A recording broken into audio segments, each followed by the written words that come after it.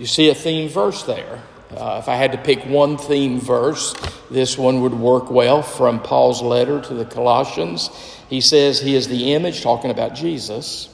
He is the image of the invisible God, the firstborn of all creation, for by him all things were created in heaven and on earth, visible and invisible. It's supposed to say visible. Whether thrones or dominions or rulers or authorities, all things were created through him and for him. So we are looking at the unseen world. But part of what we want to do is to help the unseen world be a little better seen. The unseen world is not completely unseen. The unseen world breaks into this world in many ways, in many different places. We're going to be looking at the unseen world, things visible and invisible, all that God created. We'll be looking at angels and demons. This is a wonderful place. This sanctuary is a wonderful place to look at the unseen world.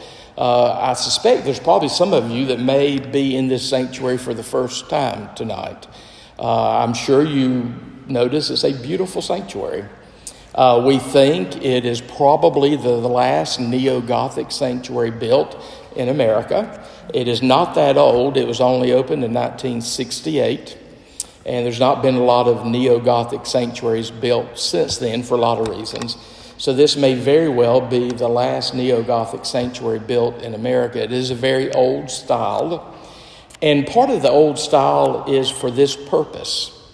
It is to remind us that when we worship in this place, worship is a meeting of heaven and earth.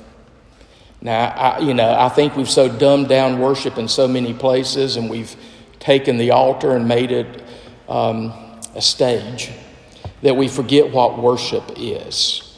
But worship is the meeting of heaven and earth. And when we come, Paul even says angels join us when we worship. When we worship, it is a meeting of heaven and earth. Worship should be one of those thin places where heaven and earth come very, very close to each other. That's the purpose for these stained glass windows. You are surrounded by a great cloud of witnesses. Quoting Hebrews chapter 12, verse 1, don't ever forget we are surrounded by a great cloud of witnesses. Don't ever forget that we believe in the communion of saints. We say that in our historic creed. What we mean when we say we believe in the communion of saints is that the church is one. There's not a church on earth and a church in heaven. The church is one. The church is made up of all people who believe in Jesus Christ. Everyone that belongs to Jesus belongs to everyone that belongs to Jesus. That's the communion of saints. We are one, whether on earth or in heaven. We are one. We're not two churches. We're one. Our fellowship, our communion should be sweet and should be eternal. And when we worship, we join together in worship there. In a traditional church such as ours, at least in traditional worship, when we do Holy Communion, one of the things that you will respond to me with is, therefore, with the angels and all the host of heaven, we join their unending hymn, holy, holy, holy. We join their hymn, they join our hymn when we worship. I'm not sure what a lot of Americans think worship is, but worship is a meeting of heaven and earth, and sometimes architecture helps us with that. One of the reasons historically for this very, very high ceiling is to help you lift your eyes heavenward when you come into this place. Lift your minds heavenward when you come into this place. So I'm glad that you're going to join me as we talk about the unseen world and struggle to make the unseen world just a little more seen in our lives. Here's my aim for 4 nights. I want to change the way you view reality. I want to change the way you read the Bible. Most Americans, most of us captivated by the West, we are captured by a materialistic worldview. We have to work in this culture, even with Christian people, we have to work in this culture to convince you that the spiritual world is more real than this world. We get really confused. We think this is the real world. and then maybe there's something after that. I will probably quote C.S. Lewis occasionally. But you need to understand C.S. Lewis, because he was a good Orthodox historic Christian. He was adamant that this world is the shadowlands. The next world is the real world. We get confused about that. We think our little period of time on this side is the sum total of reality. And it's because in the West, since the Enlightenment, we are captivated by a materialist worldview. And, that's why it's just fascinating to me that there are people trying to embrace the Christian faith with a worldview that doesn't embrace spiritual reality. That's just really illogical in my mind. And if you do move beyond that to really embrace spiritual reality, let spiritual reality be as real, if not more real, than this world. If you move to that point, really begin to look at the world differently around you. C.S. Lewis did say he wanted to help Westerners, Western European Americans, to have their worlds re-enchanted. There are angels present with us right here. We are surrounded by a great cloud of witnesses. The communion of saints is one and eternal. It's a sweet fellowship, and we don't lose that fellowship. That fellowship is not ended when somebody passes to the other side. So I hope to change your worldview, or at least begin changing your worldview, and hopefully change the way you read the Bible. In the Bible, if you look at all of the references to angels, and then add all of the references to God being Lord of hosts, who are the hosts? Those are the angels. If you add up every time angels are mentioned, and if you add to that every time God is referred to as Lord of hosts, there are 500 references to angels in the Bible. And you live as if they don't exist. We live as if they don't exist. So I want to encourage you to embrace the Christian faith, which means embracing a Christian worldview, and be able to define reality differently. Let God define reality. Let God define truth, not the culture around us or the world around us. You can't study angels empirically, like in a laboratory, but we are going to study angels. And we believe that God has the final say regarding what truth is. So we can study angels and not just be whistling in the dark. We can believe that what we're saying really is God's view of reality. So I hope that you come away from this week as we seek to immerse ourselves in this literature. I hope that you'll come away from this week seeing the world around you differently. Allow the world to be reanimated with spiritual beings, and read the Bible differently. So, we are going to start with part 1, Angels in the Old Testament. You see a little section there I've listed as Introduction to Angels. There's a few, particularly in the Hebrew, there's a few different words for angels. The most common word for angels in the Hebrew Bible is malach, singular, a malachim, kim, plural. Im usually is plural. Malachim is the word usually in the Hebrew Bible, Old Testament, for angels. Angelos is the word for angel in the New Testament. Malachim can mean servant or messenger. Angelos definitely means messenger. So angels are servant messengers. And God has populated the universe with them. So take your Bibles, and some of these texts we'll look at quickly. Some we will linger over for a while. Do whatever makes you comfortable. Do whatever makes you comfortable. So as we introduce ourselves to the topic of angels, in the book of Hebrews, And by the way, Hebrews sounds like it belongs in the Old Testament, but of course it's New Testament. It is a book written to Hebrew Christians who are in danger of going back to their Hebrew faith. So the book of Hebrews is an extended, sustained argument as to why they should not go back to the Jewish faith, but to keep embracing their Christian faith. Hebrews is not the easiest book you'll read in the New Testament, because in a lot of ways it's highly spiritual. It's almost Platonic. You don't need to worry about what that is, but Plato came before the Christian faith. And it's almost Platonic in that you see, this is where we learn that this world is the shadowlands. The real world's on the other side. This world is but shadowy images of the next life.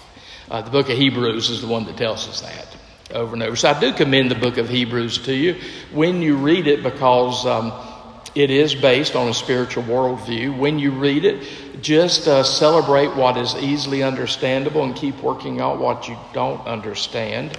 But we're not surprised that in the book of Hebrews we get some definitions for angels. Look in chapter 1, look at verse 7.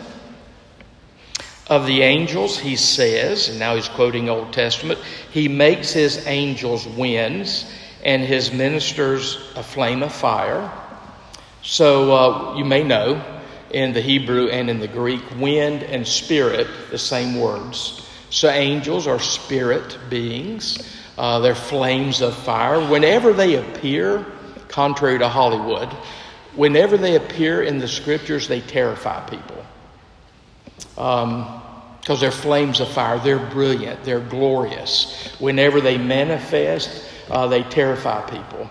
That's why when you look through the scriptures, almost the first thing any angel says is fear not, because it's terrifying. They are spirit. They present as flames of fire. Then if you look at the last verse of chapter 1, you get a definition for angels. Chapter 1, verse 14 of Hebrews. Are they not all ministering spirits sent out to serve for the sake of those who are to inherit salvation? They are messengers. They are servant messengers. One of the things that I will relish doing for 4 nights is attacking your Hollywood image of angels. It's a little sad to me, but a lot of Christians in this culture, that's where they get their doctrine of angels.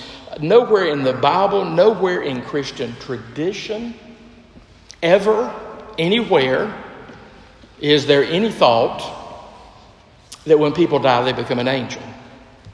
That would be a demotion for you, by the way, if you died and became an angel. Angels are a created order, like the book of Hebrews says. They're a created order that serve us. They serve God. They serve God by serving us. They're ministering spirits to us. So, I love reading obituaries. Sometimes I wish I didn't, because I see some real weird... They think they're speaking Christian theology. We don't become angels when we die, and that would be a demotion for you and for me. And as a matter of fact, there's very little evidence. I'll show you where you do find it eventually. There's very little evidence in the Bible that angels have wings. You know, I'll see things about you die, you become an angel, and you get your wings. Well, that's Jimmy Stewart and whatever that Christmas show was. I mean, it's not Bible. Again, if you're going to play football, learn what football is. If you're going to live the Christian life, learn what the Christian faith is. We will look eventually at cherubim and seraphim. The angelic world is a hierarchy. And seraphim and cherubim, they are mentioned as having wings, but they're only one particular order of angels. In all the other appearances of angels in the Bible, there's no reference to wings. That's Hollywood. That's medieval art that influenced Hollywood. So you see some definition here in the book of Hebrews as far as what an angel is. Look at the next text in front of you. Go to Psalm 82. Psalm 82, verse 1 is an amazing text. and I've seen it rock some people's theological world, which is not hard to do if you don't read much of this book. You may always be finding something in here you don't know is in here. But if you look at Psalm 82, verse 1, here's a verse that's rather typical in the Hebrew Bible, Old Testament. Here's Psalm 82, verse 1. God has taken his place in the divine council. In the midst of the gods, he holds judgment. So there's a divine council. And in the midst of the gods, he holds judgment. What's really interesting in the Hebrew here is the word Elohim is mentioned twice. Elohim is a name for God. But here Elohim is holding counsel with Elohim. So we know there's only one God.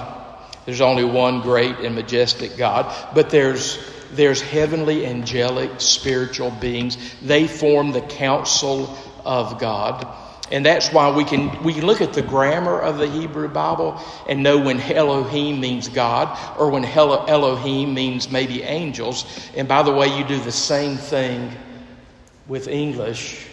Is the word sheep singular or plural?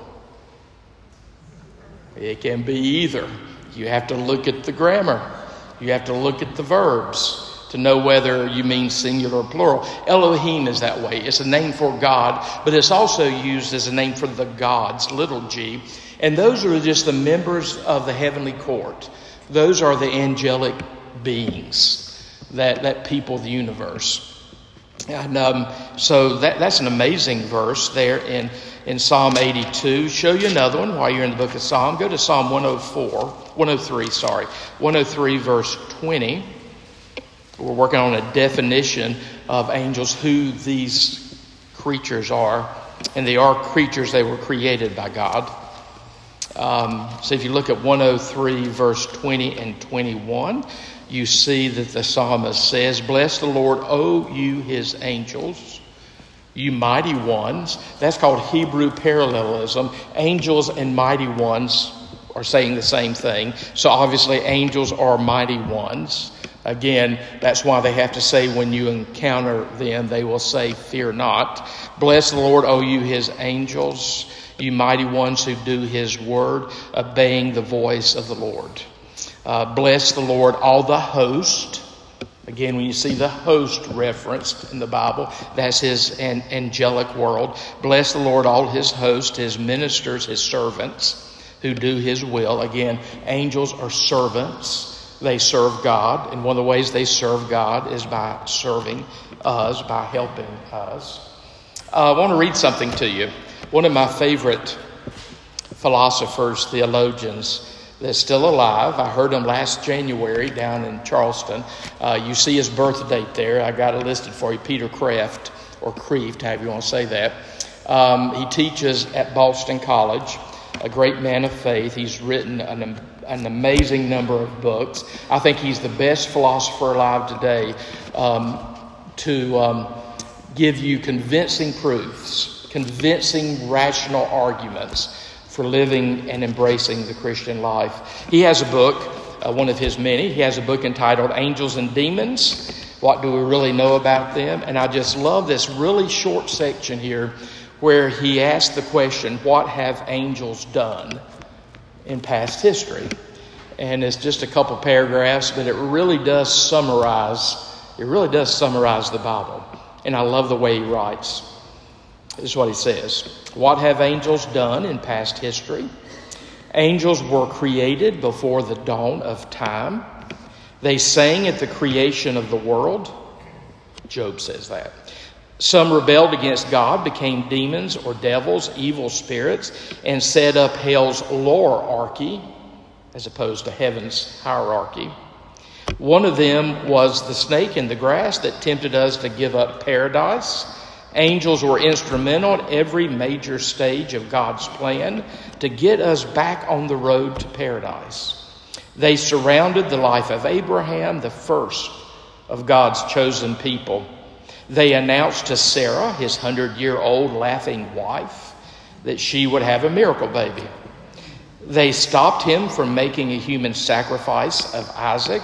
They saved Abraham and his nephew Lot from the foretaste of hell that destroyed Sodom and Gomorrah. They came to Jacob in the desert on a ladder, back and forth like 18-wheelers on that busy highway to heaven. One picked up the prophet Habakkuk by the hair and whisked him 700 miles away. Angels came to old women, to old men, to the blind and the poor, to shepherds and fleeing criminals, but not to kings or politicians. One came to a teenage Jewish girl as an ambassador of her Creator and meekly asked her permission in his name to use her womb as his door into our world. And because she said yes to his angel, we have Christmas and Easter and the hope of heaven. And when the Creator became a shivering, hairless, wet little baby, surrounded by scruffy sheep and drooling cows, they exploded over the night sky like a million close encountered motherships. And when 33 years later he had to muster up the courage in the Garden of Gethsemane to jump into the cross-shaped pit of hell, they were there to comfort him. And when he burst the doors of the dead wide open, they were there at the stone door to announce it to the women, who in turn, playing angel, as they always have, related to the slower men.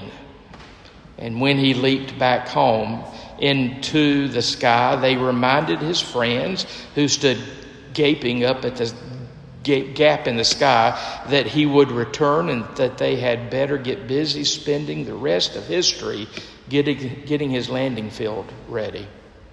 And when he comes again, they will be there, blowing the sky in half with their trumpets and taking us home when Daddy calls us to put away our toys.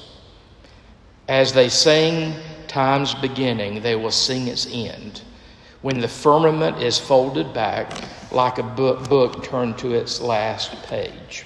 The end. That's Peter Kreeft. Recommend all of his books to you. Brilliant, brilliant mind. He's getting a little age on him. He's going to be a great loss for us when he steps on the other side. But that's just a quick summation of what we know that angels have done, just recorded in the Bible. And some of you have missed most of that. Angels have been very, very, very busy in human history and in salvation history.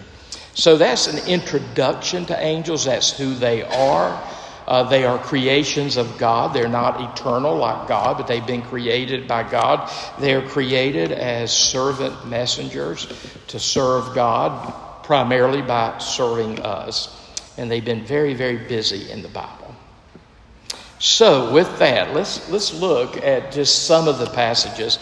And I tried to pick some that you probably didn't hit on in Sunday school. When you were in Sunday school, if you were in such a thing. 1 Kings 19, 3 through 8. You don't need to turn there because let me just tell you about that story. It's a familiar story. You know, after the prophet Elijah defeated the prophets of Baal, and he thought that evil would just roll over dead, Ahab and Jezebel did not. And they just said, we will kill you, Elijah. So he just ran and ran and ran and traveled and traveled and traveled. Went all the way up in the northern part of Israel, all the way down to Mount Horeb, which is also called Mount Sinai, back to where it all began for the Hebrew people. And he went there and he, you remember, 1 Kings 19, he went there and he had a pity party, which he deserved one. He was tired. He was exhausted. Evil didn't roll over and give up when he defeated the prophets of Baal. Ahab and Queen Jezebel said, we're coming after you, Elijah. So he went down to where it all started. He went down to Sinai. He went down to Horeb, same place. And that's where he encountered God, that still small voice. He encountered God. But you notice before he encountered God, who did he encounter? What did he encounter? An angel. An angel fed him. You know, original angel's food cake. The angel fed him. and gave him the strength to continue on in his journey.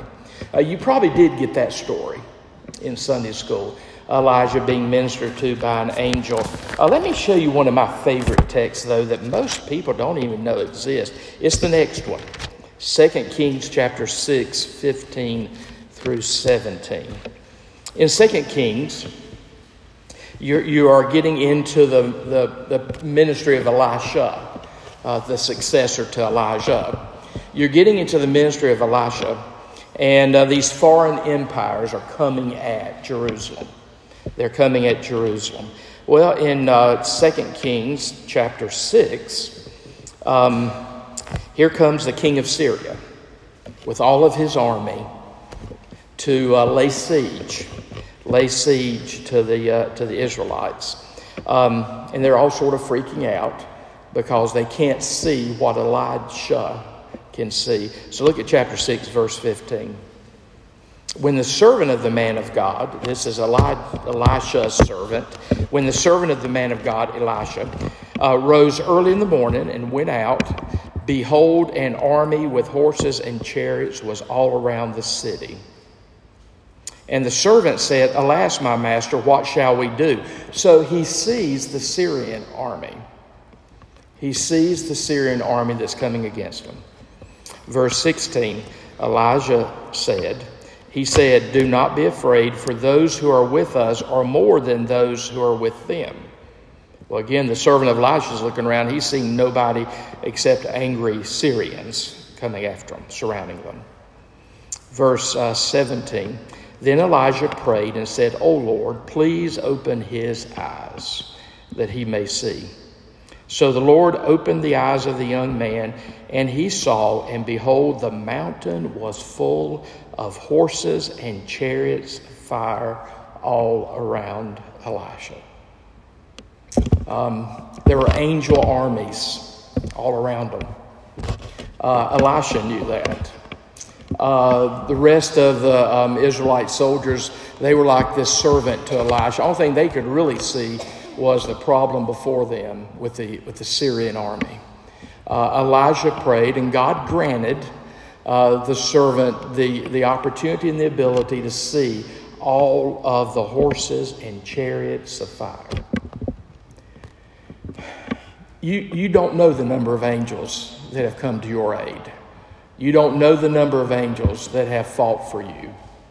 You don't know the number of angels that have intervened in your life. You don't know how many battles in your life have been won by God's servant messengers. But I hope you believe it's happened. And I hope you believe it will continue to happen. And even though you may not have eyes to see the hills full of these horses and these chariots of fire, just like Elijah had been taken up in, believe they're there. Don't be one of those people that can only believe what you see. You're going to have a really tough time with the Christian faith.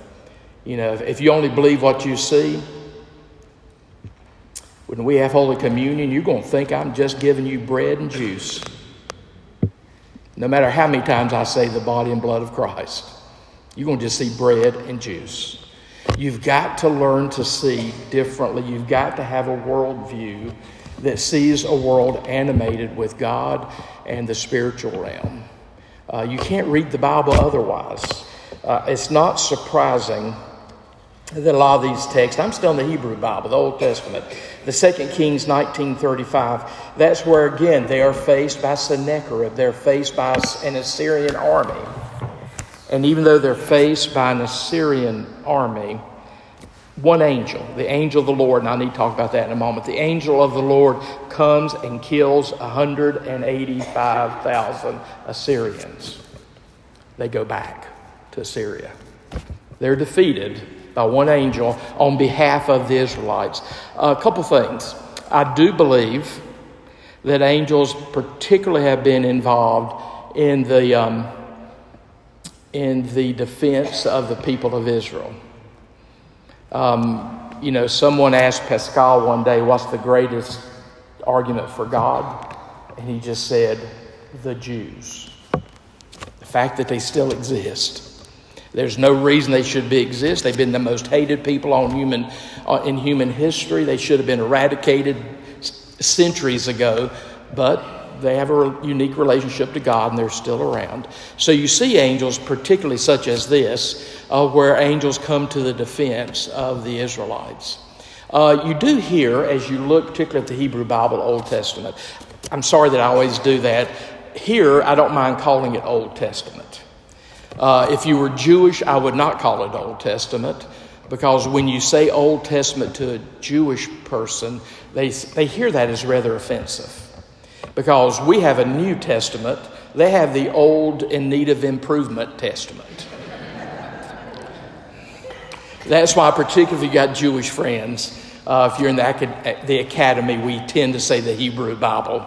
But for us, it is the Old Testament. But don't tell your Jewish friends unless if you want to evangelize them for the sake of Christ. Don't irritate them too much. If you want to introduce them to Christ, don't destroy the bridge between you and them. And one of the ways of destroying the bridge is saying, you've got that old, outdated Testament, but we got the new and improved. You want me to tell you about it? They have the Hebrew Bible. So I apologize for the number of times I find myself saying Hebrew Bible, Old Testament. You know what I'm talking about. We in the Christian community call it our Old Testament. But in the Old Testament, sometimes you'll hear angels referenced. Sometimes you'll hear the angel of the Lord referenced. And sometimes it's not clear who the angel of the Lord is. Sometimes it could be an angelic being, but as you're reading the text, by the time you finish the text, like with Jacob wrestling with an angel, but he starts off wrestling with an angel. By the time you finish the text, it sounds like he's wrestling with God. So who's he wrestling with? The angel of the Lord could be a special angel, emissary from God, sent to do a special task. Or the angel of the Lord, and we've said this for 2,000 years, could be an expression, a theophany of the pre-incarnate Christ. For instance, we'll eventually look at, I'll go ahead and tell you about it now. Another place where you see one like the sons of men there in the fiery furnace with Shadrach, Meshach, and Abednego. One like the sons of men. Who is that one? Well, it could be an angel. It could be the angel of the Lord, a special emissary from God, or it could be the pre-incarnate Christ. It's not easy to tell. Usually you can go about either way in the Hebrew Bible. So you hear angels, angel of the Lord. Angel of the Lord can be a special emissary. Because I am going to introduce you, there are two named angels in the Bible. Who are they? Gabriel and Michael. There are two angels named in the Bible. We know they're called archangel in the book of Jude, or Michael's called archangel in the book of Jude. We have some other writings from the Jewish community, the book of Tobit, that lists 7 archangels. So again, we know more about angels than just what we have in the Bible. But so when we look in the Bible, particularly the Old Testament, we see angels of the Lord. It could be a special emissary coming on behalf of God, or it could be a pre-incarnate Christ coming to be with Shadrach, Meshach, and Abednego there in that fiery furnace. So I've got listed for you there the cherubim and seraphim. Isaiah 6 is a pretty familiar text. I won't make you turn to Isaiah 6. That's when Isaiah is grieving the death of his beloved king, and he goes to the temple. I'm editorializing a little bit. He goes to the temple, and he sees the Lord high and lifted up. He sees God enthroned, and he sees the cherubim and the seraphim around God. And they do have angels. They do have wings. Those angels do have wings. You know that story. So again, we know the Bible talks about powers and principalities and hierarchy. We know that there's archangels. We know that there's cherubim. We know that there's seraphim. So there's an order to the angels. That shouldn't surprise you when you look at creation, when you look at life. God is a God of order, not confusion. God likes order. So there is an order to the realm of the angels. That's why I have cherubim and seraphim. And again, the cherubim and the seraphim, if you look there in Isaiah 6, they are frightening. They are so majestic and so otherworldly, they're frightening. So the cherubim are not like the cute little cherubs that you see in medieval artwork. Don't know where all that came from. But the cherubim, that's just a cherub in the plural, cherubim. They are those who attend to the throne of God. You see them there in the book of Isaiah. I've mentioned the Daniel passage 3:16 through 25, where Shadrach, Meshach, and Abednego, they refuse to yield to Nebuchadnezzar, and they get thrown into the fire, and they say with great faith, our God is able to deliver us from the fire, but if he doesn't, that's okay too. Go back and read Shadrach, Meshach, and Abednego. I'm glad I was taught Shadrach, Meshach, and Abednego when I was growing up in Sunday school. So they do go to the fiery furnace, and Nebuchadnezzar heats it to 7 times what it's normally heated.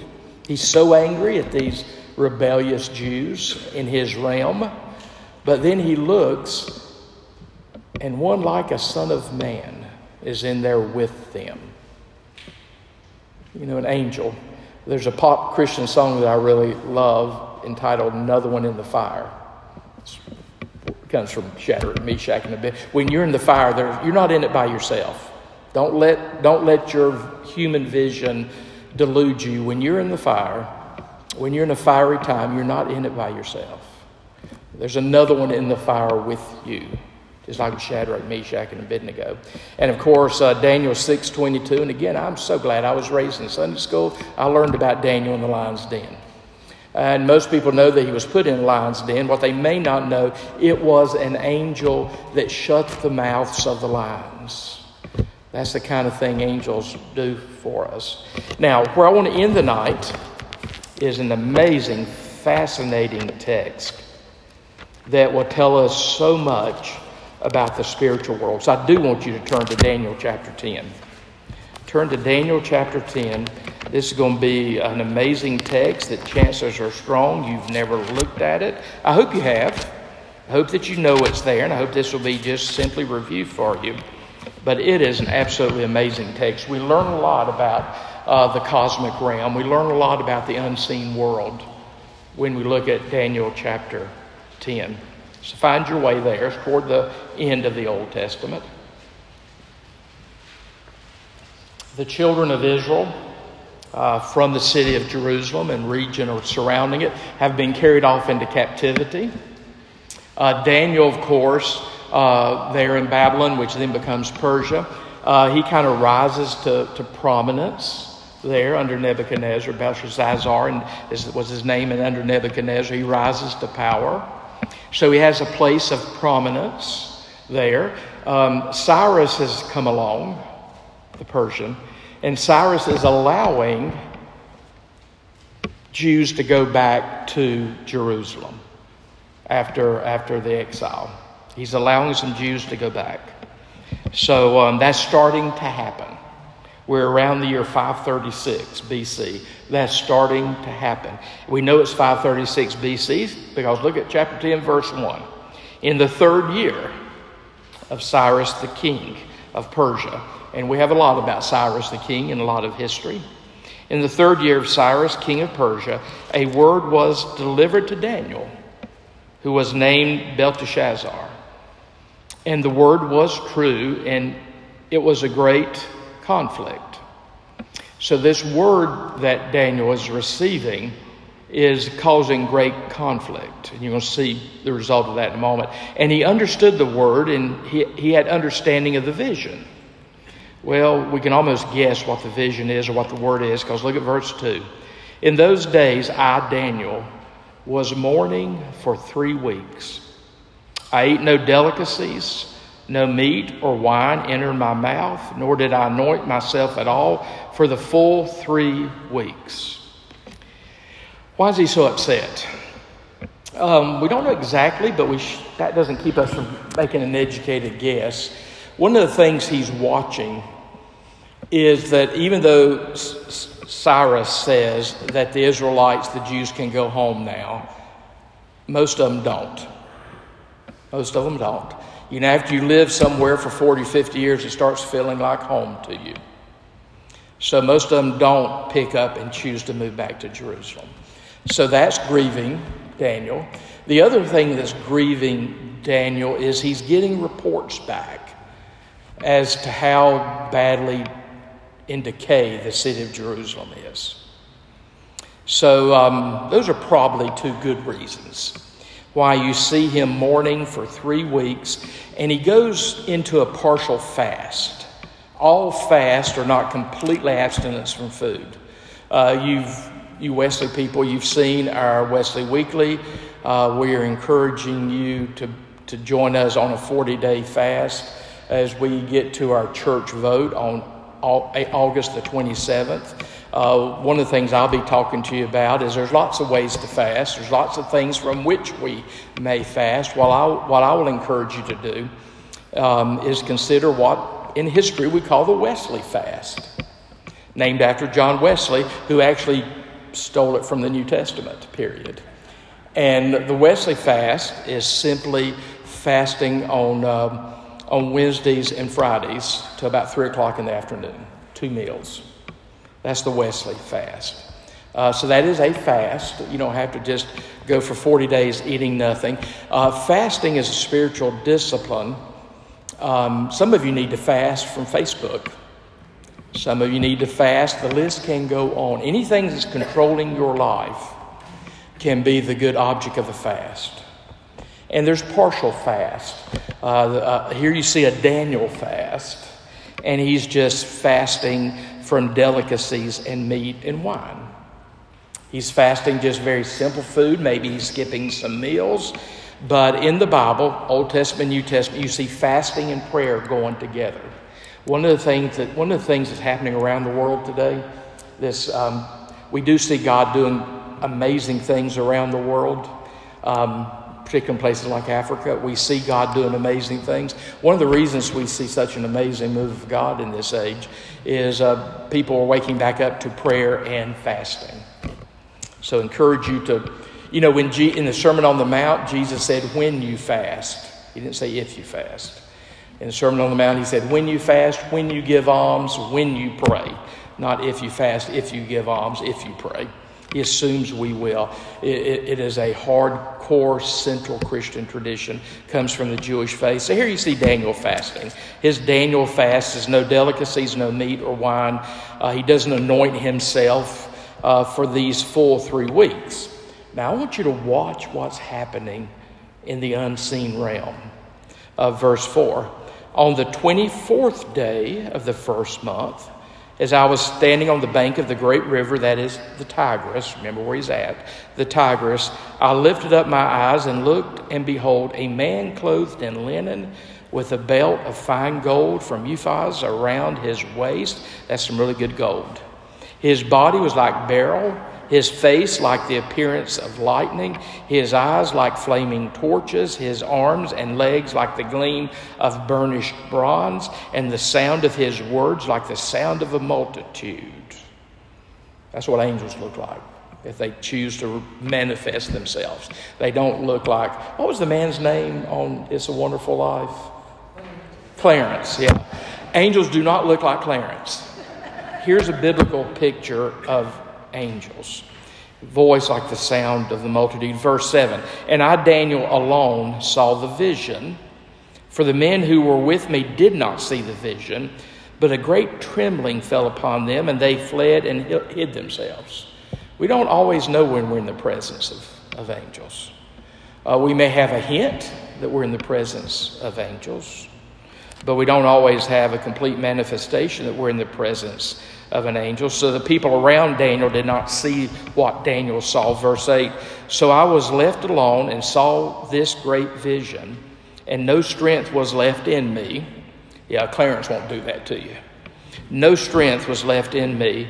My radiant or my normal, my optimistic appearance was fearfully changed, and I retained no strength.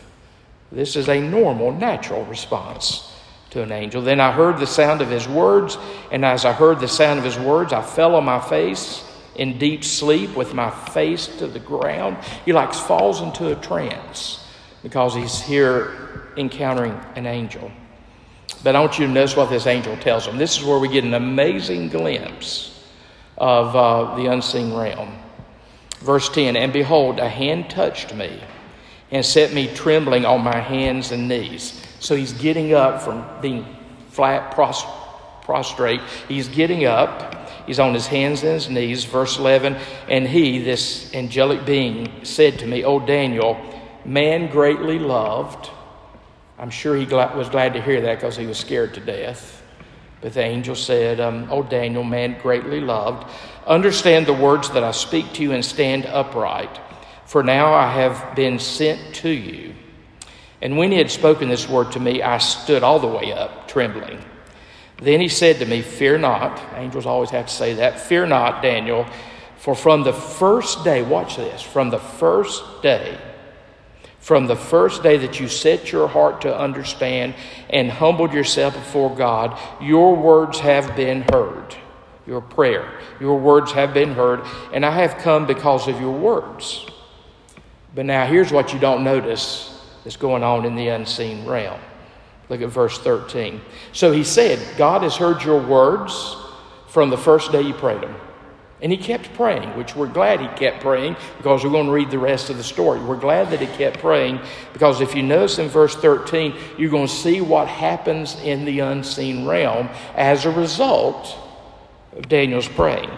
The prince of the kingdom of Persia withstood me 21 days.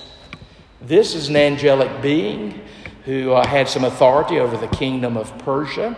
And this angelic being withstood the angel that was being sent to Daniel. The prince of the kingdom of Persia withstood me 21 days. But Michael, here's one of the places we get the name. But Michael, one of the chief princes, he's called Archangel in the book of Jude. One of the chief princes came to me for help. For I was left there with the kings of Persia and came to make you understand what is to happen to your people in the latter days, for the vision is for days yet to come. So you see what happened? Daniel prayed. An angel was dispatched. But because of the struggle in the cosmic realm, an evil angel, Prince of Persia, withstood the angel that was being dispatched to Daniel until Michael, the great archangel, intervened. Now, you did also, by the way, hear that Daniel didn't just pray on that first day and stop. He kept praying. Here's an illustration of the power of intercession. This is what you do when you pray. When you pray, heaven and hell get engaged, and you're making a difference. And sometimes we have to persist in prayer. You know, we don't know what would have happened if Daniel had quit praying on day number 20, if he would have ever gotten his angel. But that angel was coming dispatched on the first day, but he was being withstood by an evil angel, and it took Michael to help that angel come through to Daniel. So, you know, we don't even realize the cosmic struggle that's going on around us. One of the things I hope we do realize is when you look at the struggle on earth, the struggles on earth, they are but, again, back to C.S. Lewis and the Shadowlands. Where's the real world at? It's not here. What's going on here is representations, shadows of what's going on in the real world, the cosmic world, the unseen world. Just let that kind of sink in for a little bit. I hope your world just got broadened dramatically. I hope your world just kind of got larger than High Point, North Carolina. I hope the power of your prayer life just got much, much, much greater. This is the way the Bible talks about the unseen world. This is the way the Bible talks about the powers and principalities. And we haven't even gotten the New Testament yet. Angels are all over the place in the New Testament. And that's what we're going to do tomorrow night, is move on with angels into the New Testament. So thank you for your attention. Y'all could be in a whole lot of places tonight besides here. Let's pray together.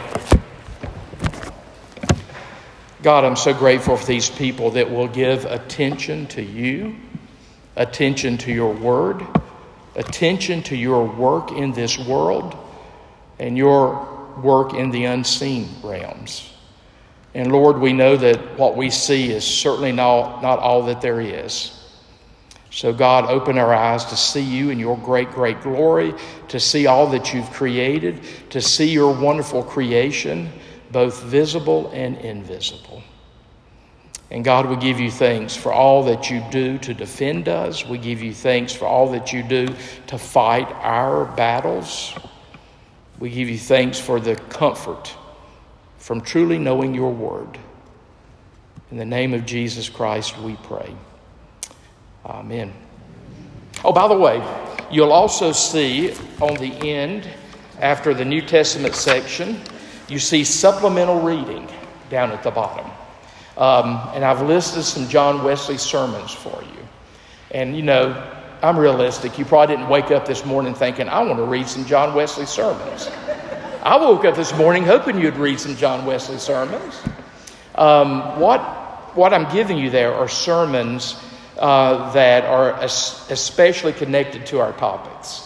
And those are not the best known sermons of Wesley. I can't find many Methodists who will even read his sermon on hell. And he preached a sermon on hell. So what I'm making available to you, there are the sermons. You see the supplemental reading after the angels. You see the supplemental reading after the demons. I've given you some names of John Wesley's sermons. I've made your life easy. I get no royalties, but the church purchased this hot off the press, brand new volume called Yearning for the Heavenly Country, Sermons on the Spiritual Realm by John Wesley. And all the sermons I've listed are in here. These are not the most famous sermons Wesley preached.